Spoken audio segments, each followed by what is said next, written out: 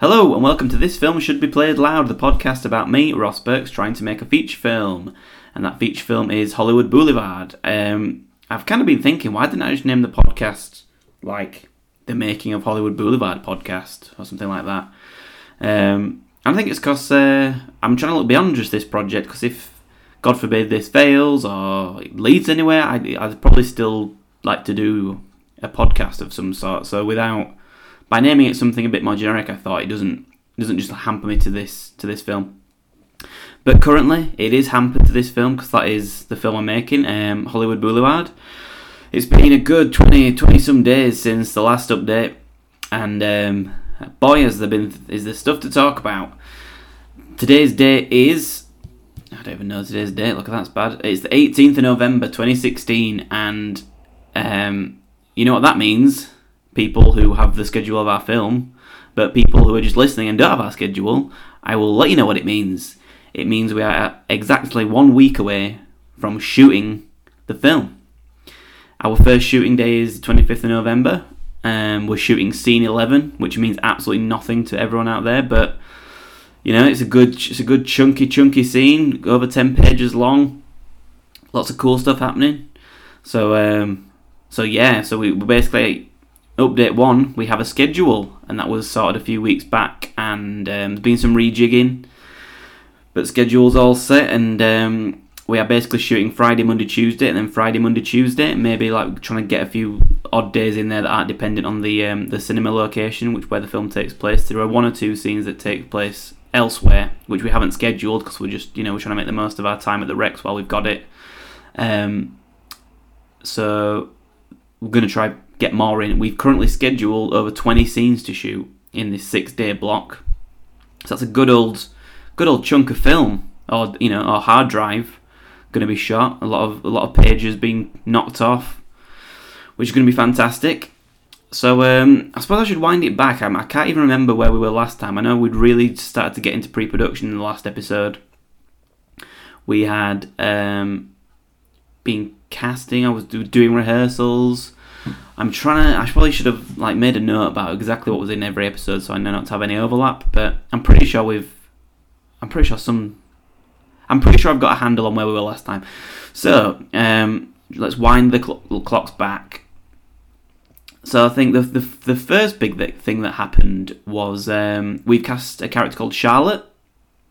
Again, I'm sorry if this was like a point in the last episode, but we've cast an actress called Eleni Hayden, who is a very good friend of Monica Segar, who's playing Max, who's the lead in our film. She recommended Eleni for us for the part of Charlotte, and Charlotte is she's a character who only appears in 1 scene during the first half of the film, but she takes she's got a lot to do in the second half of the film. So poor Eleni, we have cast her, but she doesn't have a right lot to prepare for or do in this block. But let me tell you, Eleni is an actress who is on it.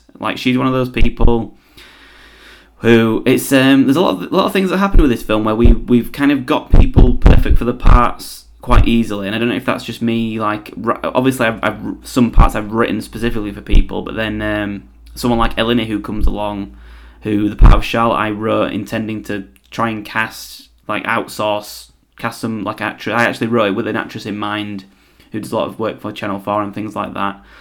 That kind of wasn't going to happen. So my intention was, for anyone who just maybe tuning in, what we're planning on doing with the film is we're pretty much doing 1 block of filming where we're going to have these 20-some scenes. We're going to cut all that together, and then we're going to try and raise some funding or additional talent. So the people who maybe we wanted in for this block, but we have absolutely nothing to show them. We have I specifically have no established credits or industry cred where they'll trust me, to mount a film. We're hoping that this footage will dispel any of that. So anyone we try and go to, if they like the script first and foremost, any doubts they may have about it being pulled off or what it looks like or the talent of people involved, they'll have something to look at. So we can then go to these people and say, look, we've shot all this stuff. We don't need funding for an entire movie. We've literally shot 40 or 50%. I don't know how much it's probably going to work out. It's going to be nearing half of the film going to be shot.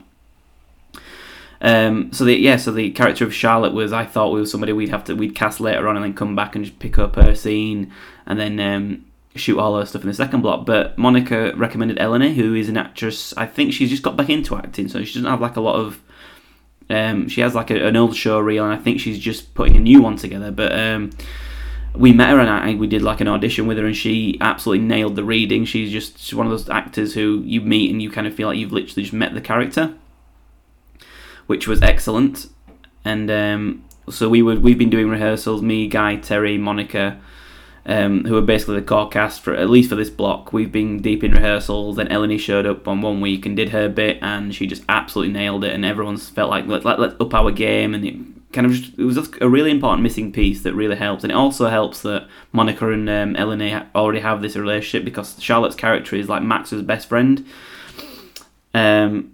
Because it's a film very much dominated by there's a load of blokes, like guys, like the workplace colleague. Brian, played by Terry, is kind of the manager, the old dad character. So I thought, writing the script, it's important to have like another female character in there, because Max is not the most feminine character. She's very, very neutral in terms of gender. She's not specific. She's not like a tomboy, but she's also not massively feminine. She's just Max. So I thought it'd be good to have a bit of proper feminine energy in there. So that's really where Charlotte came from, and she has a lot to do, because there's a period in the second half of the film where Max's character sort of disappears for a while, not like into thin air, just for whatever happens in the story, she kind of gets taken out of the proceedings for a while, and then it's Felix, who's played by Guy, and Charlotte's character who really sort of come to the forefront for a little while. So to have her and just being pretty much knocked out by her audition and all that kind of stuff, it's just great to know that even if we have no funding and we have to come back and do the second block the same way we're doing the first block, which we can do, we've got that character locked down, and it's going to be great to get her performance on camera. So your rehearsals have been going fantastic. One of my favourite memories so far of this whole pre-production journey is the first rehearsal we did, where most of the actors were off book, which means they're not reading from the script anymore, where we got them up on their feet and we sort of blocked out the space, and we had them moving around and doing it, and like that is just seeing the dialogue come out naturally from them as opposed to being read off a page is incredible. And the thing is, when you're hearing the actors read a lot of stuff, there's a lot of dialogue where I felt like, oh, I don't really need this, and maybe it's a bad thing that it was so good off book, because it stopped me from cutting a lot of stuff out. Because we've now done like a final shooting draft. Well, I've done a final shooting draft that from talking with the actors in the rehearsals, we've sort of got rid of information we think we don't need, that we can either do with a look, or we've just pared some lines down. But there's some chunks of stuff in there that I thought we were going to lose, but as soon as they got off book, and I was like, oh wow, actually no, that's the reason I put this in there, because it does actually sound good when it's performed as opposed to being read. So that was amazing, just me and the actors going through the scenes and talking about characters, and gets me through all the hell of production, the pre-production. I mean, I say hell, it's not that hellish, but there's just so much stuff to start out. Loads of like faff. They should just call pre-production faff. Do you know what I mean? Like it's just the faff period. I mean, I suppose production is faffy as well, but the pre-production is just organisation. Just faff. The definition of faff is pre-production. Just stuff to sort out. So it gets a bit of a headache, and it's. I mean, one of the things I've been dealing with from this film, and I suppose this goes out to anyone else who wants to make a feature film, and depending on what route they go down, you can make a feature film with like a crew of 2 people, which is cameraman and sound. You can absolutely do that if you've got like a really character based story, or very found locations, natural light. You can easily make a film like that, and I was fully prepared to do this film in that way as well. Like if I had to, I would have done it on the Canon 5D and just done it with natural light. It wouldn't have been the most dynamic looking film, but just to capture the script, I would have done it. And that's usually the way I work doing short films, that I keep saying. But now it's this, with people jumping on board and actually trying to get people on board. It's like one of those things where we've got a DOP. I've never worked with a DOP before, and he is like on it in terms of equipment and technology and just professional practice, and it's like shot lists and call sheets and all that kind of stuff, which I've never really worked with before, and it gets a bit like, my initial reaction is to kind of withdraw from it and feel like this is getting too professional, like we don't want to lose the fun of we're making a film. But then at the same time, I just learned to embrace it and just go with it, because best case scenario, we make this film and we have film careers from it.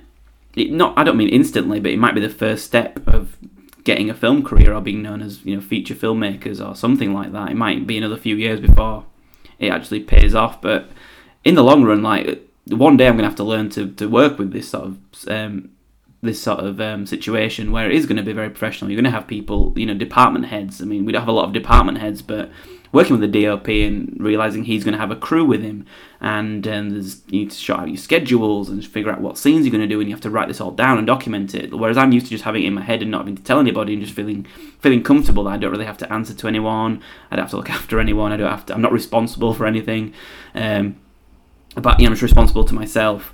And now it's like we're filming in this cinema where the premises are 100 years old, and there's equipment in that's worth a lot of money, and you have DOP coming in and saying, I'm going to put lights up, and I'm thinking, don't damage the cinema, and that's like stressing me out, that like we're going to plug something in and the whole fuse is going to fucking blow, and it's just like all this kind of it's that kind of worry that's like stressing me out, because this cinema is the film. The film came from this location, and it's a big thing to ask someone to go in their place of work out of hours and say. I remember having the first conversation saying, I'm not going to bring a lot of people in. Now it turns out like we are bringing quite a lot of people in, which is I still don't know how I feel about it. I won't really know until the first day, and I either see it pay off or be detrimental to the film. But I'm completely open-minded. I'm not going into it defensive. It's just one of the, like I said, we're gonna have to get used to it. And I mean, I've worked with crews before. It's not the people. I can communicate with a group of people as a director. I'm not worried about that. It's just more.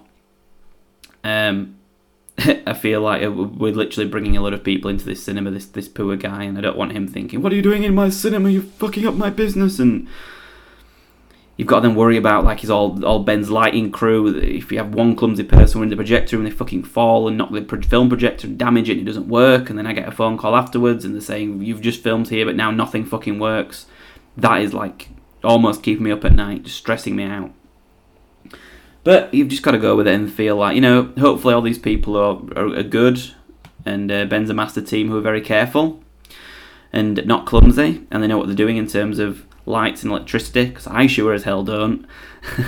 And I guess this kind of thing it's just things I never consider, and I always try and come up with ideas where I don't need to worry about that, because but then again, if you're ever going to grow as a filmmaker and up like this project, I said in the first podcast that I wanted this to be a step up for everybody, and for better or worse, it's going to be a step up. So I'm just, you know, better just giggle and give in, I think Robert Altman used to say. So I'm just going to go with it, and it might be fantastic. Like there's a reason you have film crews in existence. So I'm hoping the shoot will be incredibly smooth and fun and organised, as opposed to me worrying about all the bits and bats as usual. And I just hope it's not more stressful. So that's all that stuff. I mean, that's where my head's been. That's why I haven't been podcasting, because it's just been a lot of organising stuff, trying to get people involved, and like weighing up pros and cons of makeup artist. Should I get a makeup artist? If we get a makeup artist for this block, we've got to commit to having a makeup artist. If we don't get a makeup artist, we've got to commit to not having a makeup artist, and trying to find a makeup artist who can work for the very, very little amount of money that we've got left to pay a makeup artist for 6 days, and then hoping that the makeup artist is actually good at what they do, and it's not going to be something we have to sort out. Like, they're going to put makeup on, we shoot it, and it goes, looks fucking shit. But we've got a makeup artist, someone called Jenny Longworth. I hope I'm saying that right. Double check. Have I got that? So many people on my Jenny Longworth, who is also has her own production company called, I think they're called, oh god, here we go, I don't want to get this wrong, but she's someone else who got through Monica. Monica's kind of said, I trust Jenny. If you want a makeup artist, this is your lady. And I managed to speak to her and said, are you free these days? This is the only amount of money we've got. If you like the project, come on board. If not, don't. So her name is Jenny Longworth, and she has a company with I believe it's her partner, who's called Joseph Stacey, and they have a little company called Dry Run Films. And I spoke to them briefly about seeing if they want to help produce the film. They didn't have time to produce the film or take it on as a project of their own, But Jenny, luckily, she works as a makeup artist and seems to know her stuff. Like, we're shooting in 4K, she seems confident she can make people up for 4K and all the scrutiny that comes with that.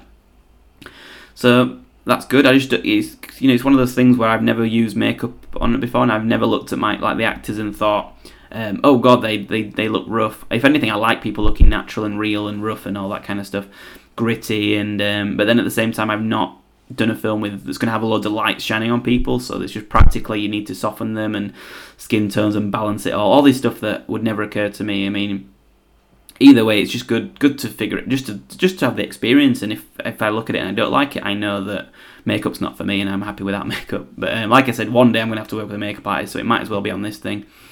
I mean, this film is really sort of turning into like a real, almost like a film school. Like, I have been making short films and stuff for a long time, and studied like filmmaking. Well, I say filmmaking, did like production at college and did TV production at university. But this is like a real crash course in feature filmmaking professionally, as opposed to, like, I always imagined, if people are familiar with the filmmaker Joe Swanberg, he's somebody who I've been really into lately. For the past year or so, I've been getting into his work. He's a filmmaker who's very well known for being part of the Mumblecore movement in America, which is a series of films. A lot of young filmmakers, like the Duplass brothers, started this way. Andrew Bujalski started this way. If you don't know these names, just Google them. You'll soon find out. And basically, they came out of just doing it. So they would literally make films with mini DV cams, and they would just make things with their friends, but they would focus on performance and acting and characters, and really very naturalistic, rough films. And they actually had a bit of an art. They actually got distributed because they were the first of their type to really, where filmmakers looked at the technology and the availability and just went, fuck it, we're going to make a film. So if you look at a lot of the early Mumblecore films, like Joe Swanberg's first film, Kissing on the Mouth, they're incredibly rough and like no lights, just everything is very, very grimy and real. But there's a voice there, there's something there about this young guy who probably 23, 24 when he did it, just wanting to make a film and focusing on relationships and sex and people like that. Just people and things like that. And I fully expected, and even if you look at those films and look at Joe Swanberg's career, in 2011 he made 7 feature films in 1 year, and he would literally do it he would have like a DSLR, and he would have a sound, he would do the sound himself, but he would research how to do the sound professionally, and he would cast local actors he knew and found locations and just do things super quick. So he would, 1 month he'd shoot literally feature films. I'm not saying short films, he would do feature films.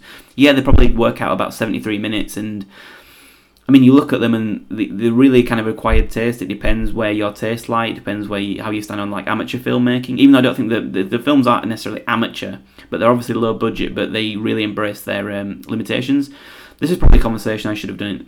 This is probably something I'm tying back into the first episode, but to bring it back round, like Joe Swanberg was a filmmaker.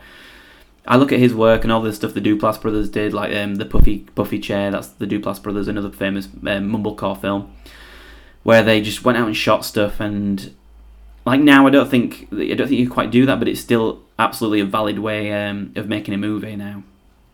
And I was thinking of ideas that I thought you could do in that aesthetic, and just hoping that the script and my voice would be enough to get past any limitations in terms of budget or even actors, because a lot of these films, the actors are just normal people and they're trying their best, but it's the writing and the voice and the passion and the ambition that comes through and makes it worthwhile.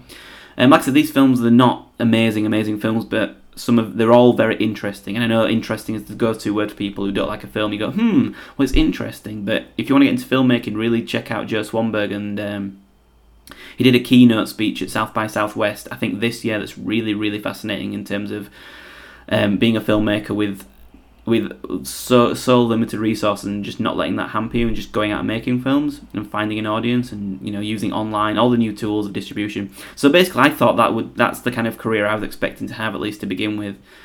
But this has really turned into something like, I have this thing where I'm like, I've got more crew and resources making this film than Joe Swanberg had for making a lot of the films he made, and that kind of scares me because I feel like I'm not at that point yet. But it also is just one of those things where I'm not letting it get to me. It's just like, well, yeah, it's fine, because I know the film at the back of my hand. I know how I want it to look.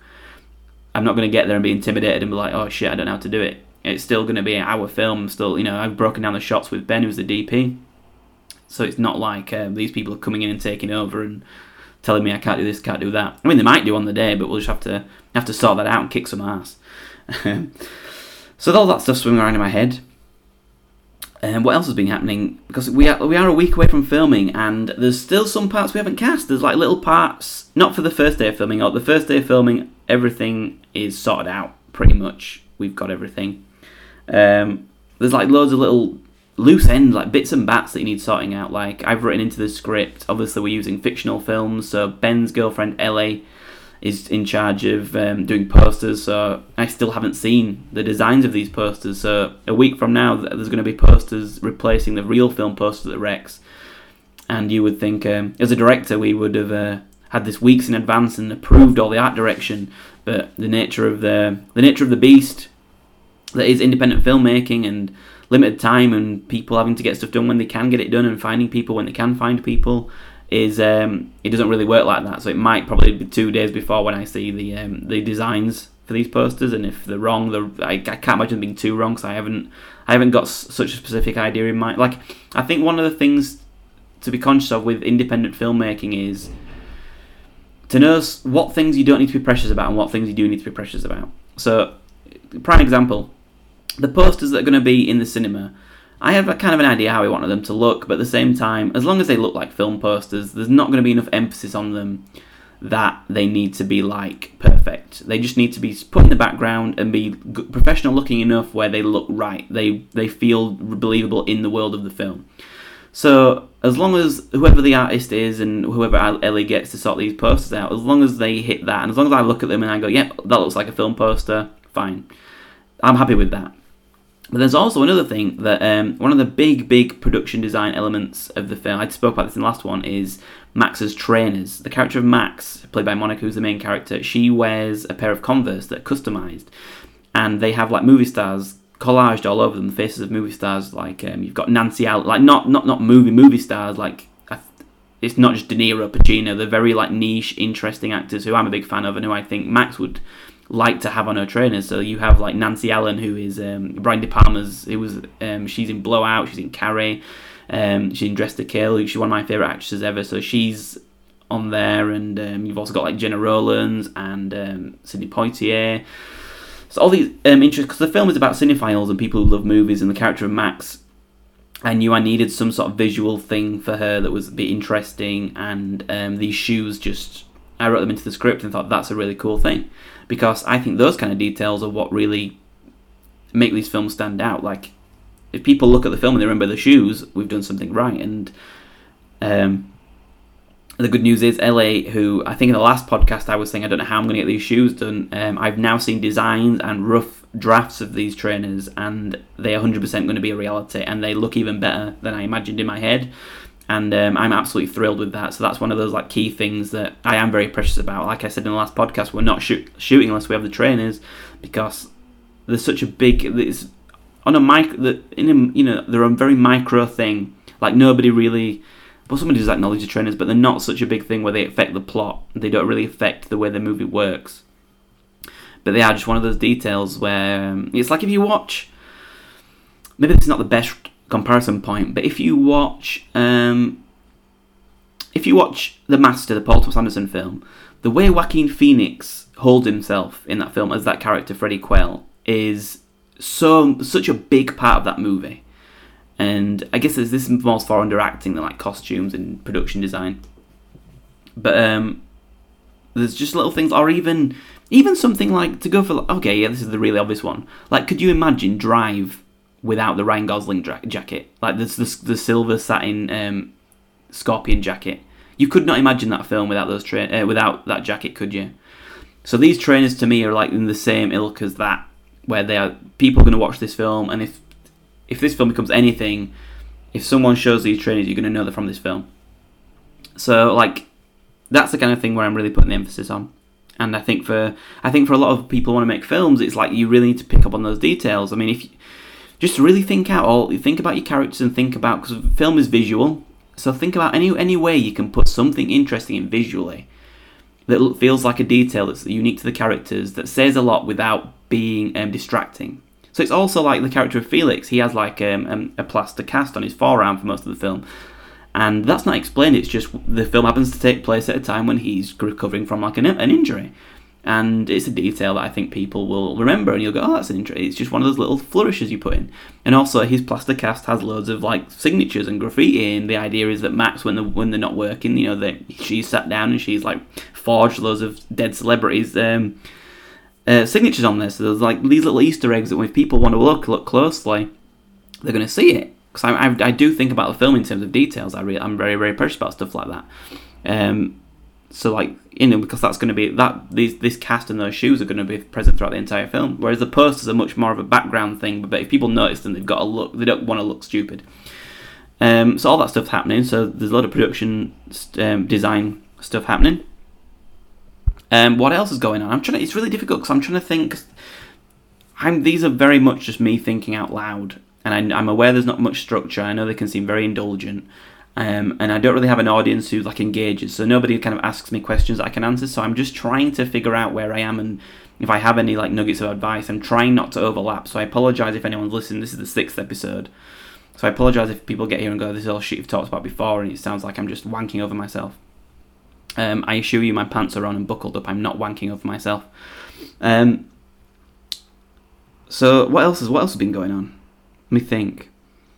Trying to get people, man. Like, I'm trying to find some actors. There's a character of Scott who I didn't have until a few days ago, and we've literally scheduled in. We originally scheduled 3 days that involved this character, and I hadn't cast him.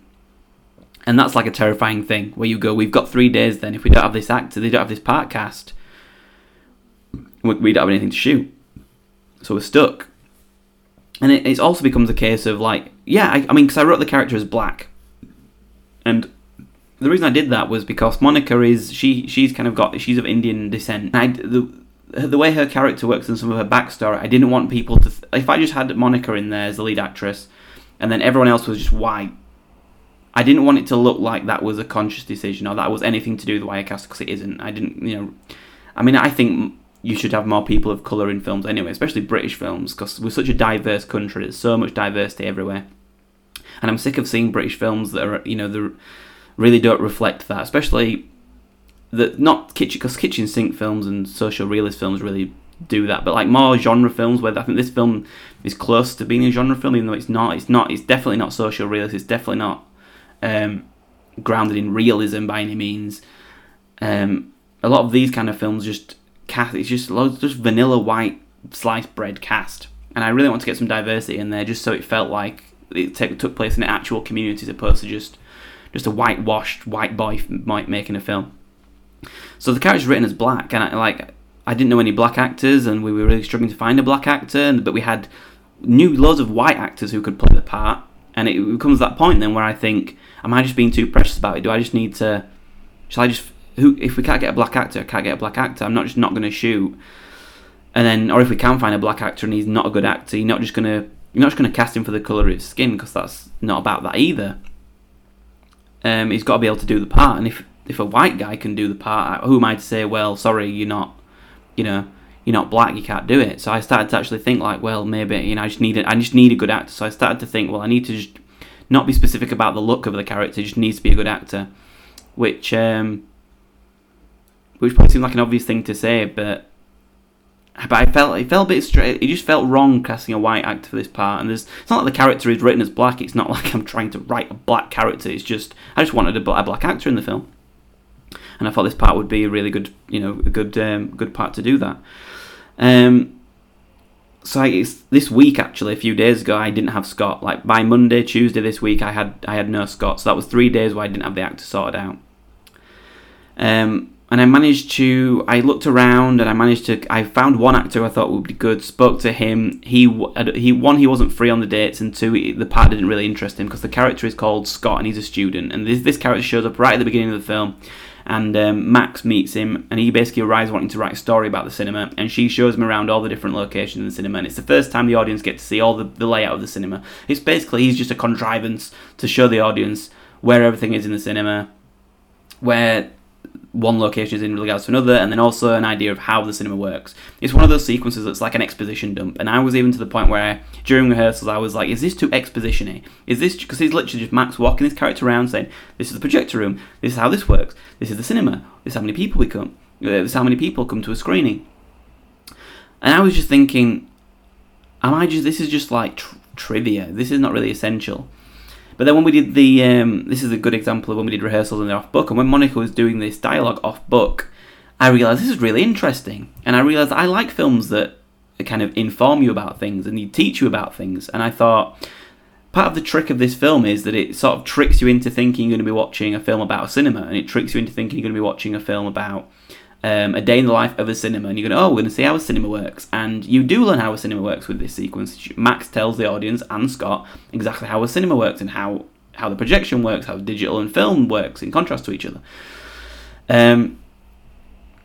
And this character really is the vessel for that. So for an actor to come in and do it, it's not the most exciting. If you want a really good actor, they're not going to look at this part and go, "Oh yeah, brilliant." I'm just the audience POV. And the actor I spoke to originally did say, "I don't really like to play." I don't know what he means by this, but he said he doesn't really like to play audience POV characters. So I don't know what that means. I don't really, but you've got to respect that. I'm not expecting anybody. I'm not going to sit there and say, "What are you talking about? You need to do this film because I know what I'm talking about and you're wrong," because that's not true at all.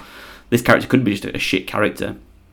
But anyway, so I spoke to this actor, and he recommended me somebody else. He said, "Well, I can't do it, but I know this great actor, and he's black, and he's called Stefan Gums." And I rung Stefan straight away, like within 10 minutes of talking to this other actor. I was talking to Stefan, and basically pitched him the part. He seemed really interested. I looked at his show reel. He's a fantastic young actor. He's been in Looking for Eric, which directed by Ken Loach. He's been in Waterloo Road. A lot of people have been in Waterloo Road, but he's been in that. He was in it quite a lot. So he's had acting experience, and his show reel is really charismatic, energetic, has a really good energy, and offered him the part, and he's free the days we could do. So we cast Scott. We got Scott, and that was literally locked in maybe 2 days ago. And I had to do a little bit of schedule swapping around, because instead of he couldn't do one of the days, and then I couldn't swap the days around because of Terry, who's playing Brian's availability. So this is like the nightmare of scheduling, and this is such a stripped back, simple production, and in terms of needs for the script, character, an amount of characters, it's really, really simple. And even this is like a bit of a jigsaw puzzle just to piece everything together. So I can only imagine how difficult it would be doing like a huge, massive blockbuster film and scheduling everybody. That must just be an absolute nightmare. But to be fair, that's all you hear. You always hear that scheduling is a nightmare. So I sympathise with that. And I guess I've been producing as well for a lot of this. We've got Robin, who I keep saying is like, she's almost like the overlord of the production. She's the eye in the sky. When I have a problem, I can email Robin and she'll email me back with a solution. But she's not necessarily a hands-on producer. I think she's hoping to maybe come on in the second block and be more hands-on. But I think she's edging her bets as well. She's trying to just see how it turns out, see what it looks like, see what the actors are like. So she's just letting me get on with it, which is good, because I think it's good for me to learn how this works, how to put a film together. And being a producer, I have no interest in being a producer. I don't know how people... I guess it's people like problem solving. I like problem solving, just handling people and organisation, emailing people. Well, it's a headache, but anyone who's doing independent films or anything, you're definitely going to be your own producer at some point. And this is the most producing I've ever done. So that's fun, kind of. So we've cast Scott. I haven't actually met him. I don't think we're going to have a chance to do a rehearsal, but the part is not very complicated in terms of... what he needs to bring to it. Like with the other parts, there's so much backstory and just sort of relationship stuff I needed to establish with the actors, so we've got their dynamic down. Whereas Scott himself, he is like an outsider character who comes in as a student with a camera, and he's getting told stuff, and he's being, just cracking jokes. So we've cast him. What else has been going on? Let me think. Got a makeup artist, said about that. I'm hoping to speak to her because she's got the script, she's just reading through it, and we're going to have a chat about requirements. Another thing, another actress I cast an actress called Catherine Hanker, who was in a short film I saw called Poltergeist. You can find it online. I think they're doing a crowdfunder at the time of recording this. I think they're trying to get like 70 grand, and I think they've got about £600 so far. But an actor I worked with called Siddiq, what's his last name now? Siddiq Akbar Ali, or Sid. Either way, I knew him, and he did this short film called Poltergeist, and Catherine is in Poltergeist, and I thought her performance in Poltergeist was fantastic. So much so that there was a part in this film of an old woman who is looking for a cat, and she shows up in the first half of the film as this sort of almost like it's very much written as the original script was this old woman's looking for a cat, and she seems a bit senile, and what she's saying kind of hints at something a bit sinister. There's like, it's one of those scenes where it's a kind of a metaphor, which is a very pretentious screenwriting trope, but she comes in looking for a missing cat, and she's talking about a cat, and then Max is talking to her about the nature of cats running away to die and all this kind of stuff. And the scene was never really fully working in the script. And then in a subsequent draft, I rethought the character and rethought the purpose and really kind of cracked it. And part of that was seeing Catherine and thinking, wow, she's a really good actress and she's local. Wow, if I could use her in something. And this is another lesson that I say over and over again, like, just be on the lookout for actors, because there's a lot of shit out there, but there's usually a lot of good actors doing shit. Not that I'm saying Poltergeist is shit, but I just mean with anything, just look for actors. And when I'm referring to people doing shit, like, a lot of these actors have good scripts or interesting material might be hard for them to find, so they are absolutely open to working on things or at least being approached and reading something. So I always, whenever I see short films done in my area or even a bit further afield, I'm always logging actors who aren't well known, because I want to work with people who are really good. Because good actor, you can't really put a price on good acting. If you've got a good actor, they're going to really bring a lot to your film. If you fuck up so much, you can only fuck up so much if you've got a good script and you've got good actors doing the script. So I saw Catherine, and it was one of those things I was like, wow, she's fantastic. She'd be really good for this film. Is there anything I can have her for? So this old woman who was going a bit senile looking for a missing cat was originally in her 60s, and I rethought her to be like in her late 30s, early 40s, and she's also now like a bit of an alcoholic, and we've tied this character in with something else, like a flashback sequence in the script, and she's actually like a really, really important character now. And I approached Catherine, and she seemed into it. I met her last week. We had a coffee at Lane's in Leeds, Lane's Coffee House. Had a great chat about the character, and this week we had we did like the first, probably only rehearsal with her, where she came in and she rehearsed her scene with Monica just to see how she's going to do it, and she again knocked us all out. She was fantastic, and her scene is being shot the first day of filming. Her character's a bit of a powerhouse. She comes in and she's full of emotion and like a bit of a brewing storm.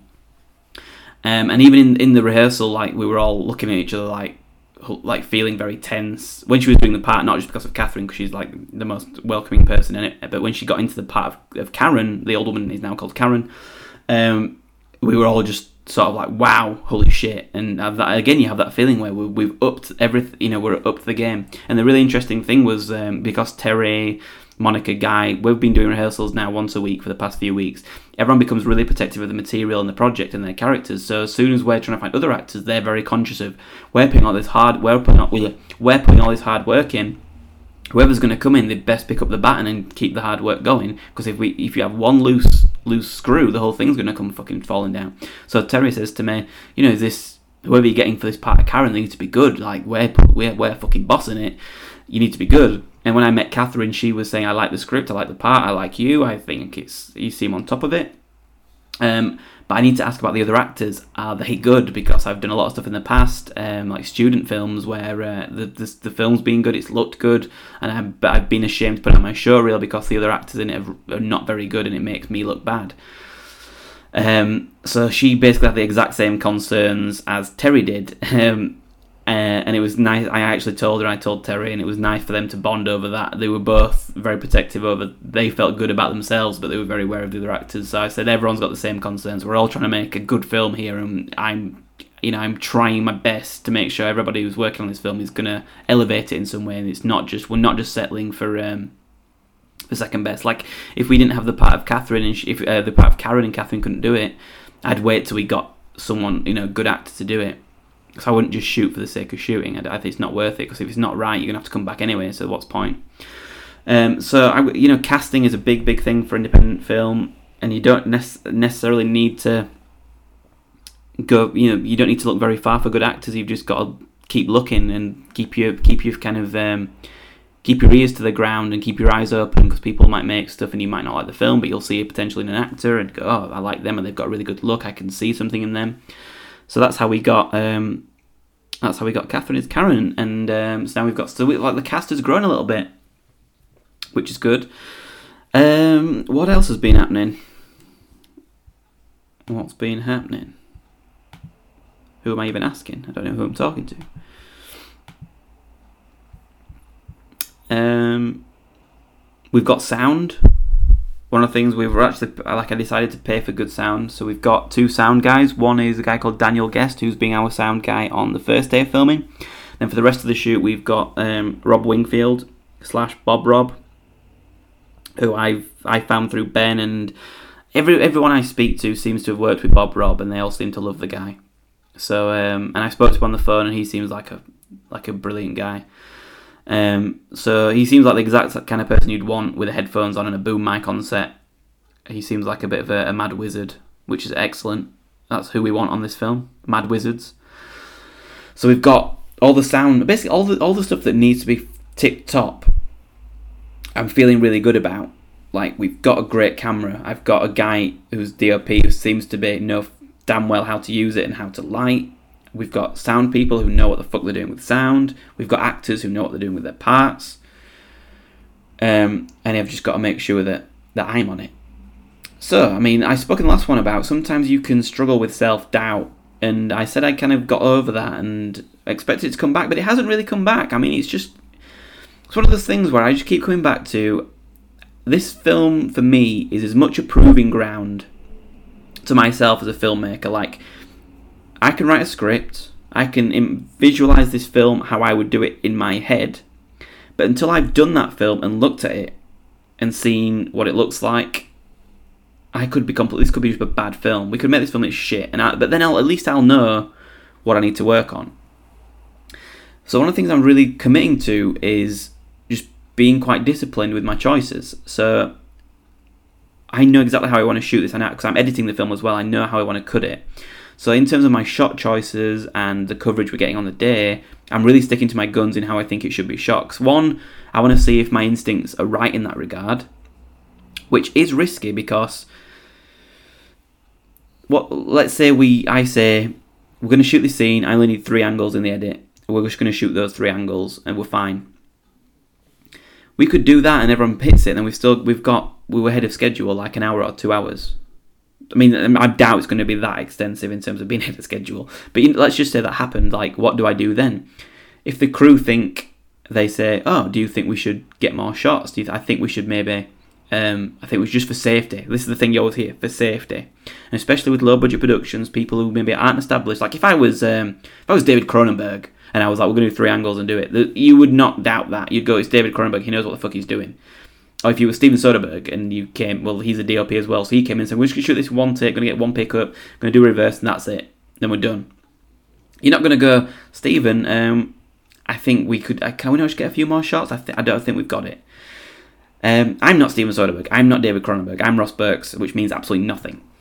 So, but I still want, like, I do have that, in my, the way I've done short films, I've sort of shot stuff exactly how I think I've done it, and I've realised in the edit, I was right, like I didn't need any of the shots, but this is such a bigger beast, it's a feature film. There's so many moving parts, like one scene relying on the scene that came after it, that came before it.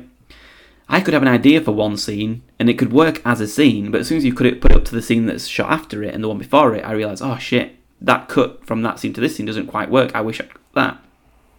So I'm really trying to think really hard about, because basically what I'm trying to say is I just don't want to be shooting for the sake of it. I really want to prove to myself, like, do I know how to put a film together? Do I know like what I visualize in my head, is that right, and is it distinct? And I think a lot of the great films and great filmmakers, the reason they feel great is because there's a discipline within the shot choices, and there's a discipline with how it's the point of view. They've really committed to their choices. Like if you like, I don't like films. I'm always less drawn to films that have a very handheld improv style. And I know I mentioned Joe Swanberg, but that works for him because he improvs his scripts. He has an outline improvs, and it works for him, and he has enough going on where that works for him. But a lot of films that just have this generic coverage thing, or they have handheld shots, or like, I always feel like I never really get a sense of the filmmaker or the director behind it.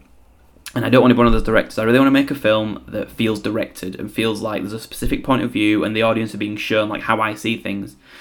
And this is my first feature film, which I'm completely committed to finishing. And at the end of it, I want to have a film that I can say, yeah, that's the film I wanted to make. And it's going to be tricky just sticking to your guns and having that confidence to be like, this is how I want to do it. I'm pretty sure this, I know best, because you don't want to come off like a dick. You don't want to be saying to everyone, if everyone's coming to you and saying, I think we should get this, I'm completely open to it, but I just don't want to be wasting time where I don't think we need it. Because like, if my heart's not in, if we're doing a shot just for safety, I'm not going to have the enthusiasm or the passion in directing it. Do you know what I mean? And that, I think it's going to just, it shows. So that in terms of shooting and being a director, that's all the stuff I'm thinking about, is just making sure I'm really on top of like the film as a whole, and how once, the big worry about doing a feature film or any project, especially something of this scale with so many moving parts, is we're shooting half of it, then we're shutting down, then we want to come back and do the rest. Now, the big horror story that so many independent filmmakers face is we're going to shoot a load of footage, we're going to stop, then I'm going to be sat with unedited footage and rough ideas of scenes for months and months and months, and never get round to coming back and finishing it. Like, I really don't want this film to slow down. I want to edit it the same way that I would do the short films, where I would shoot in the day, come home, edit, and it'd be done.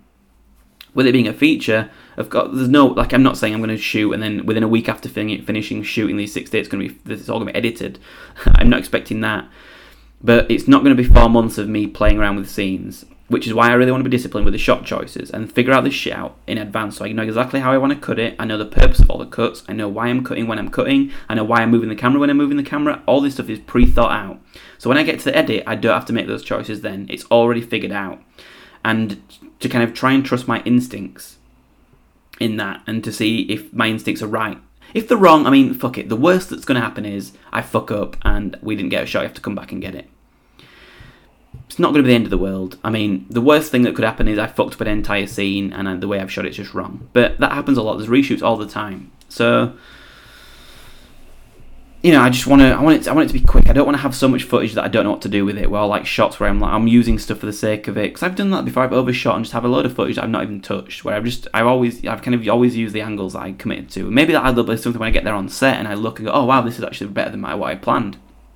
Grabbing that, I'm all for like that and getting there on the day and going with the day. But just getting stuff for the sake of it, I'm really trying to figure out how I want the film to look and how I want it to cut.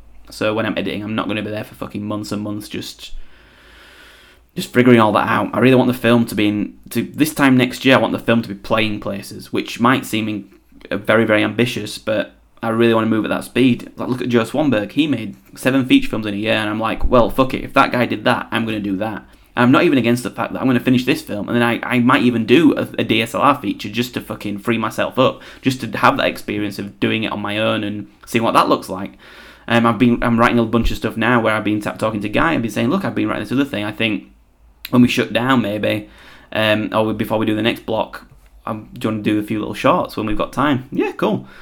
But might be people there. The worry is you don't want to get bored of the film. You don't want to be distracted. And I'm sure if I said to people, "Oh, I'm working on this other thing," they'd go, "Well, what? You haven't finished the first one yet. What are you doing?" But it's not. I feel really productive. I feel really creative. I'm feeling like I'm on it. Like when I'm rehearsing the actors, when I'm going through it, I feel like this is what I'm meant to do, and it's so exciting. And I guess that's one thing to say as well. Like, I'm really, really excited. We're a week away from filming like my first feature film, whatever it's going to look like, whatever its outcome is, regardless. Like, I'm going to be on set in charge of a crew, and like the actors are going to be there dressed how I want them to dress. They're going to be saying the lines that I've written. Everyone's going to be listening to me, which is going to be a bit, whoa, what do I make sure everyone put my hat on for the day and I'm in charge. But it's so exciting. Like, how many times are you going to get this opportunity? It's what I've always wanted to do. It's the only thing I feel like I can do, and I can feel it in myself when I'm there rehearsing with the actors and we're talking about it, or when I'm telling the actor this out of the shots, or when I'm speaking to Benson, I want to do this shot and this shot. I'm like, this is what I want to do. This is the thing. This is the only thing I feel like I can do this, and it's time to show the world that I can do it. And this film really is that for me, and I hope for everyone involved in the film, it's that for them as well. You know, for Ben being a DP, I'm sure, because I'm not a DP. I don't think in terms of light. I think in terms of composition, in terms of cutting, in terms of camera movement. I don't think in terms of dynamic lighting or shade or contrast of lights at all. So when I go on set, I mean, Ben came to the location, he was telling me like his lighting plans and things like that. And I'm kind of going, okay. And he's saying how hard it's going to be to get this and get these lights up there and do this. And I'm like, okay. But I'm happy with the way it looks now. You know, that's where I'm coming from. But I'm also not gonna. I trust him enough I don't know enough about lights and lighting. I just don't have that in my mind where I'm going to doubt him and tell him he can't do that. Like, this is his film as a DOP, so I want him to make something he can be proud of, so I'm absolutely going to give him the chance. If he wants to light the hell out of it and make it look really good, as long as when he shows me the finished product I go, holy shit, that looks fucking amazing, we're all good, man, I'm not bothered at all. And same for the actors, the actors are going to make decisions, as long as they fit with the film and they feel good about it. I want everyone to have this film under their belt and they go, wow, that was a really good experience and it's a really good film. And I want to make a film that stands out, that really feels like it's coming from somewhere different. I watch a shitload of films. I really do watch films. I do watch endless amount of films, all kinds of films from all over the world. And I kind of pride myself in a way of like knowing what's out there at least, and knowing like this film. The reason I'm making this film because there's no one else really coming at something from this. I'm not saying I'm like a fucking visionary, but I feel like I've got the film is coming from such a personal place and has a very specific point of view that I feel like it's worth making it. Basically, like the film is unconventional enough, and I feel good about what I'm doing and the ideas in it and the approach that I think I believe that it has the potential to stand out a bit. Even like the festival circuit, we send it around to festivals. I'm hoping people whose job it is to sit and watch endless films all the time from amateur filmmakers around the world, they'll hit the play button on the file that says Hollywood Boulevard or the link that says Hollywood Boulevard. They'll start watching it, they'll make it to the end and go, okay, this feels like something we should encourage. I'm not expecting them. I'm trying my best to make a film that they're going to watch and go, this was the best film I've ever seen. This is the best debut film to come out of England ever. This is this is amazing. I'm fully trying to make something that good, but I'm not expecting that reaction. I just want to get a reaction at, that's what I want. I just want a reaction. I want someone to watch this film and go, okay, this has got enough in it, enough potential that we should showcase it, and I want it to have that impact on enough people that the film does get exposure. So I'm trying really hard to make a film that stands out and is memorable and interesting and different.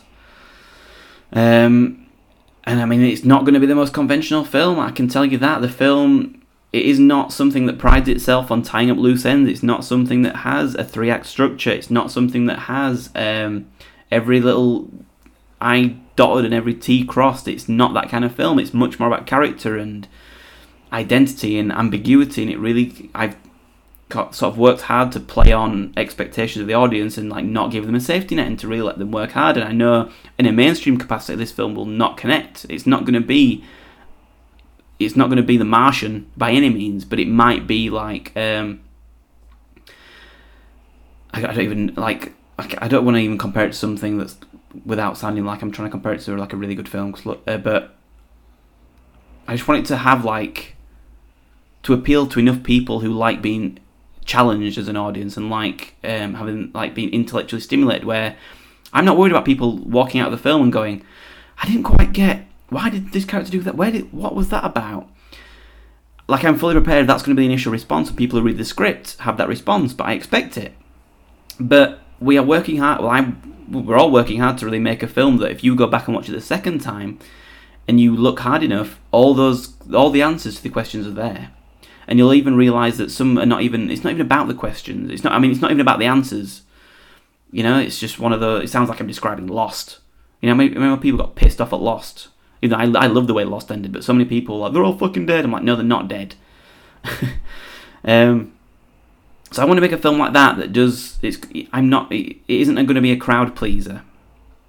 And I think there is a very easy version of this film that could be that, where we could just do Clerks in a cinema that could be fun and irreverent and, silly and dialogue-y, but it's not the kind of film I want to make. And I think there's a million people around the world who could make that film and who would, see. I think there's enough people out there who would look at a cinema and go, okay, you've got access to make a film. I think 8 or 9 times out of 10, those are the people who look that would just do Clerks in a cinema or something like that, or a horror film in a cinema, where I'm trying to do something a bit different and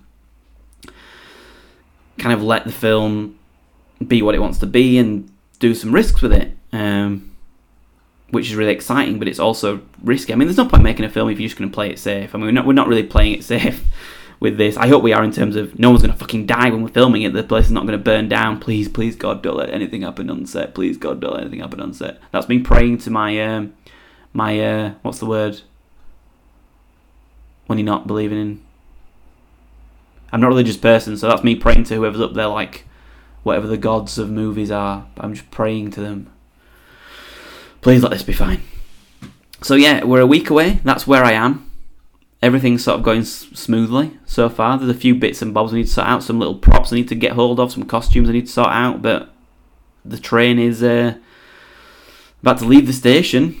It's on the tracks and everything's on it near enough. I'm about to go on a journey. So, I mean, I don't know when the next podcast's going to be. I'm going to try and get another one out before we start shooting, just to maybe talk to some other people who are involved in the film and get where they are in pre-prod, or faff, as I call it. See where we're at. But until then, it's just, good nights. Don't get stressed. Chill out. Have a really good shoot. Get all the shots we want.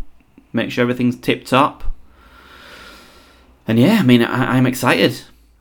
I feel tired today, though. I think I don't want to feel tired. I think it's just one of those days where everything's caught up with me. But I'm feeling good, feeling excellent, feeling pumped.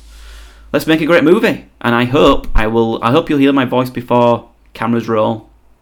But if not, you will hear it afterwards. Isn't that exciting that the next time you'll hear me talk potentially will be after we've started shooting? So I hope even if it is after we've started shooting, I hope I'm as enthusiastic and optimistic as I am now, as opposed to being like, it's all gone wrong. I made a huge mistake. It's off. I fucked it. I'm going to work at McDonald's. But we'll see. So yeah, I've been Ross Burks. This has been This Film Should Be Played Loud, episode 6, about the making of Hollywood Boulevard. I hope this has been a helpful episode. I know it's very, very unstructured, very all over the place, very, very, very. But if there's anything if I've overlapped, let me know. I mean, just don't be afraid to get in touch. If you listen to this and there's anything that's pissed you off, or you think, oh, stop going on about this, anything you don't like, let me know. Because at the minute I have no idea how this is playing. I have a lot of people saying it's good and they're enjoying it, but I've been talking for an hour. I've been 57 minutes here. I'm sure there's stuff in there that I've been talking about, stuff that I've either talked about before, or there's information I missed. Let me know what you want to know. Like, if you're a filmmaker out there who wants to make a feature film, or you don't know, or there's some part of the process I haven't gone into that you feel like I should, get in touch. Or any questions that you've got, that, or if I've trailed off, if I've started a point and trailed off, please get in touch. Tweet me at Ross Burks, email me rossburks@yahoo.com. Go check out my other stuff at rossburks.com. Check out, I also do another podcast called Reloading the Canon with Michelle Arf in America, where we talk about favourite films and try and select them for our own personal canon. That's at Reloading the Canon on SoundCloud. You can also find it on iTunes. Rate this on iTunes. You can now subscribe to me on iTunes. Rate it, subscribe, just so I know that people are listening. There's an audience, because I'm hoping there'll be an audience for my film, even if it's 5 people. That's cool. So that's it. I think we're done for this week. So yeah, 7 days from shooting. I'll see you on the other side. Thanks for listening.